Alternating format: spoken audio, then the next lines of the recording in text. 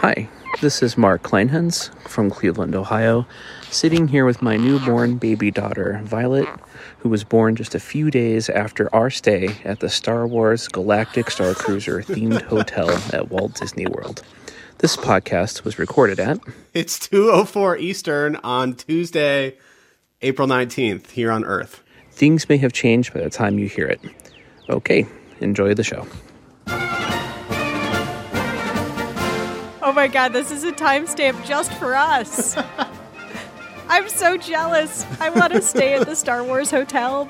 Hey there, it's the NPR Politics Podcast. I'm Scott Detrow. I cover the White House. I'm Tamara Keith. I also cover the White House. And David Shaper is also here. He covers transportation for NPR. Welcome to the podcast, David. Hey there, guys. And David, you are here because yesterday, U.S. District Court Judge Catherine Kimball Mizell ruled that the federal mask mandate on planes, trains, buses, and other modes of public transportation is unlawful.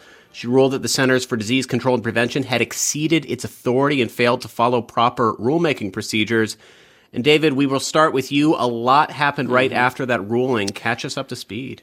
Yeah, well, the ruling came out, and there was a little bit of confusion initially because it wasn't sure. Folks weren't sure if it took effect immediately, but there were airline pilots who, mid-flight, announced to everyone on board that this judge had made that ruling, and there was some celebrating and people taking off their masks right away while in the air. At this moment, if you choose to, you may remove your mask. It essentially left it up to the airlines themselves. Businesses, can require their employees and their customers to wear masks if they choose to do so.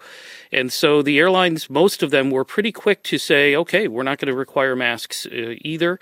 The TSA came out with a statement saying they were not going to enforce the mask mandate as they had done on behalf of the CDC for the last 15 months or so. So the reaction was pretty quick, but, it was interesting. I was at Chicago's O'Hare Airport last night, and there was hardly anybody not wearing a mask. There were a few people who took them off right away. A few TSA officers I saw took them off right away and were walking around without them. But most people kept their masks on and seemed to feel more comfortable doing so. Yeah. Tam, masks have become the ultimate political flashpoint in a world where everything is tribal and political. But from the moment the pandemic began, President Biden, when he was running, then when he became president, was squarely in the mask camp, squarely in the taking as many steps as possible to keep COVID under control camp. Of course, the past few months, he and the rest of the administration have really changed the way they approach that. So given all of that, how did the White House respond, and what stood out to you about how they responded?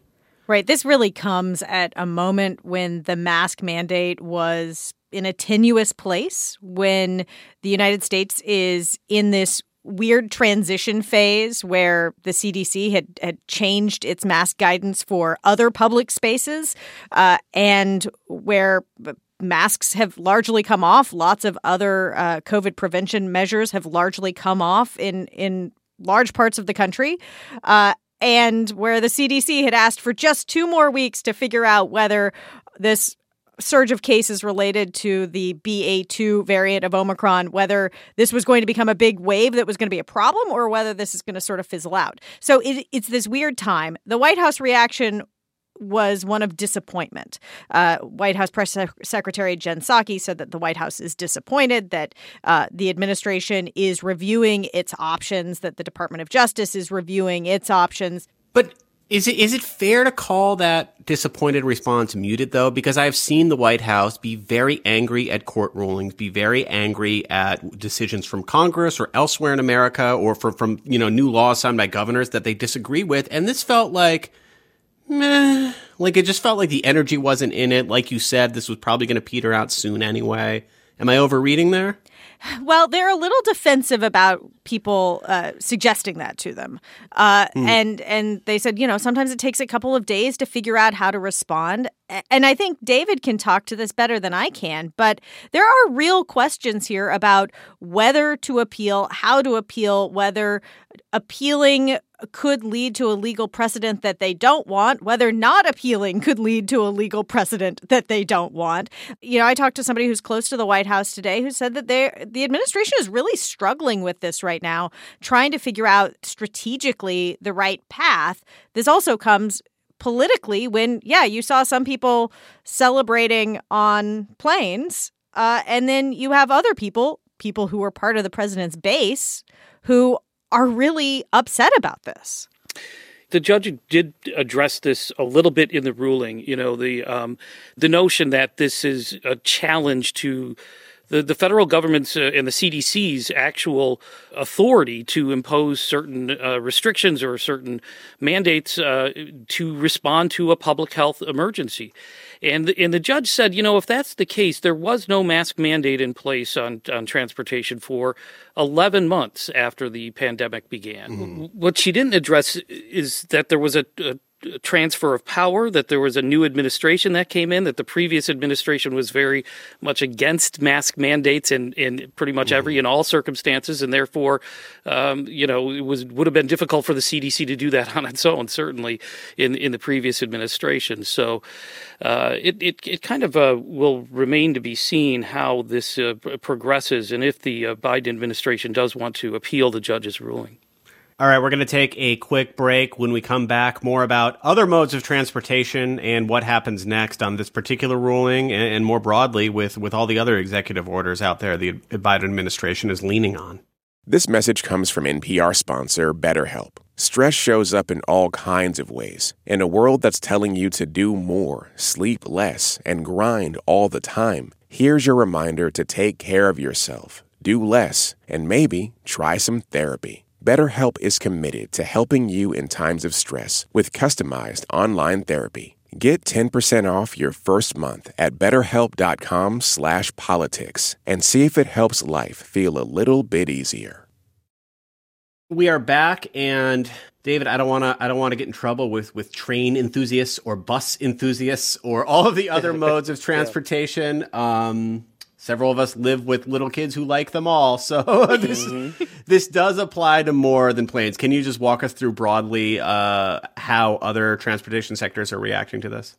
Yeah, I mean, the mask mandate did apply to all modes of public transportation, and that includes Amtrak, that includes, the metro, city buses, school buses, the ride shares, taxi cabs. It light rail, let's just mention everything. Yeah, light rail. Ferries.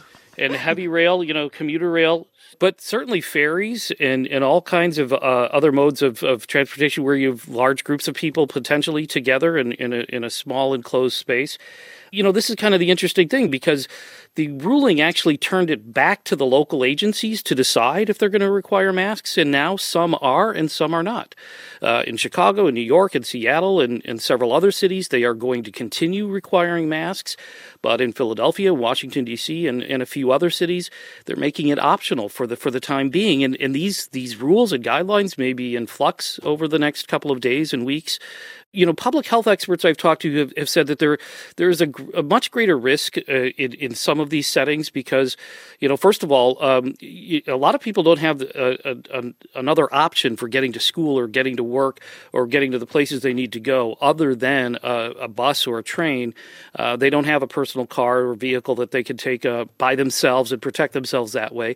These tend to be lower income people. These tend to be people who might have greater risk of being exposed. So there are those who feel like this, again, disproportionately affects a certain portion of the population that has already been at great risk throughout this pandemic. Tam, politically, do you see any way in which the Biden administration starts to push for restrictions like this? I mean, assuming another wave comes or something like that, because you have seen this shift in Democratic politics where a lot of Democratic governors like Jared Polis of Colorado predominantly was saying, look, we just need to live in the world. People who want to be vaccinated have had the opportunity to be vaccinated and boosted. I will point out yet again that does not apply to people 5 and under because that still has not happened. But you saw the Biden White House start to follow that lead and stop emphasizing masks and other precautions. Do you think this is politically fixed where they feel like this is just the world we need to live in, it's a political liability, or do you think there's any indication that could change again? We don't know what's going to happen with the pandemic. And if there were a new variant that was extremely widespread and extremely contagious and way more deadly than Omicron, then who knows what would happen. But in terms of where the public is right now, it seems like it is going to be increasingly difficult to go back to where we were, that people sacrificed for 2 years for the community good, or some people sacrificed for 2 years for the community good. And now it seems as though, and I've spoken to public health people about this too, who are frustrated with it, but that this is now an era of individual responsibility or individual protection. So if you want to go on public transportation and you want to wear a mask, then you get to wear a mask. But that really does disadvantage people who have immune deficiencies or are little bitty kids who can't wear a mask. There are a series of risk calculations that people make, and it is now the politics of this have shifted that from a community response, a community responsibility, to an individual response. Let's zoom out, though, on one final point, though, because this is not the only conservative judge in America. In fact, over the course of the Trump administration, a lot of them got appointed. The U.S. Supreme Court is a supermajority of conservatives right now, especially looking forward to the likelihood that the Biden White House might have a Republican Congress next year that won't want to pass any new laws with them. Is this a warning sign of what could be coming down the line for a White House that has relied aggressively on administrative rulemaking? Yeah, and this is, to be clear, not the first warning sign. Right. They also had a vaccine mandate that was put through the Occupational Safety and Health Administration. They oversee workplace safety. That was blocked in court. Obviously, there are abortion rulings coming down expected.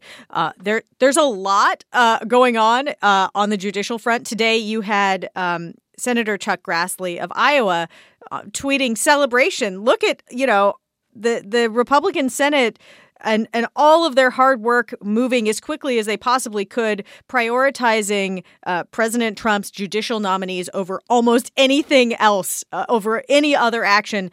Look at the results that it is delivering.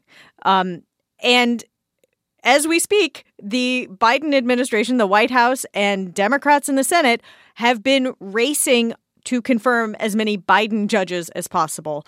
As meaningful legislation becomes increasingly rare with narrowly divided Congress or totally divided Congress, presidents have leaned on executive action to try to do something, to try to get things done. And what they discover again and again is that the judicial branch ends up getting in their way.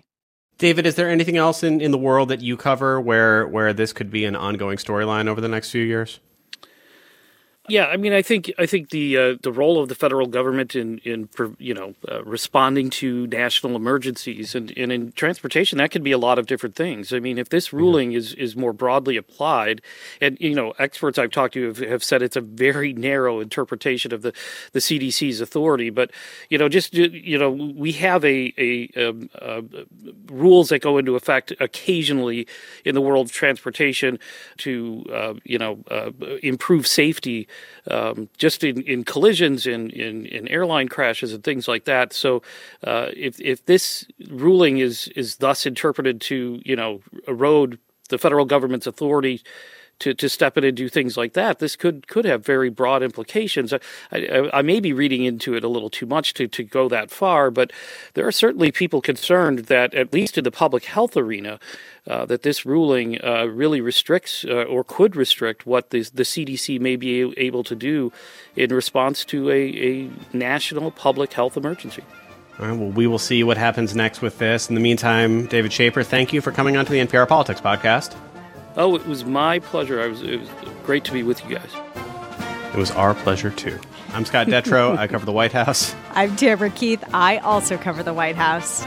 We will talk to you tomorrow. Thank you for listening to the NPR Politics Podcast.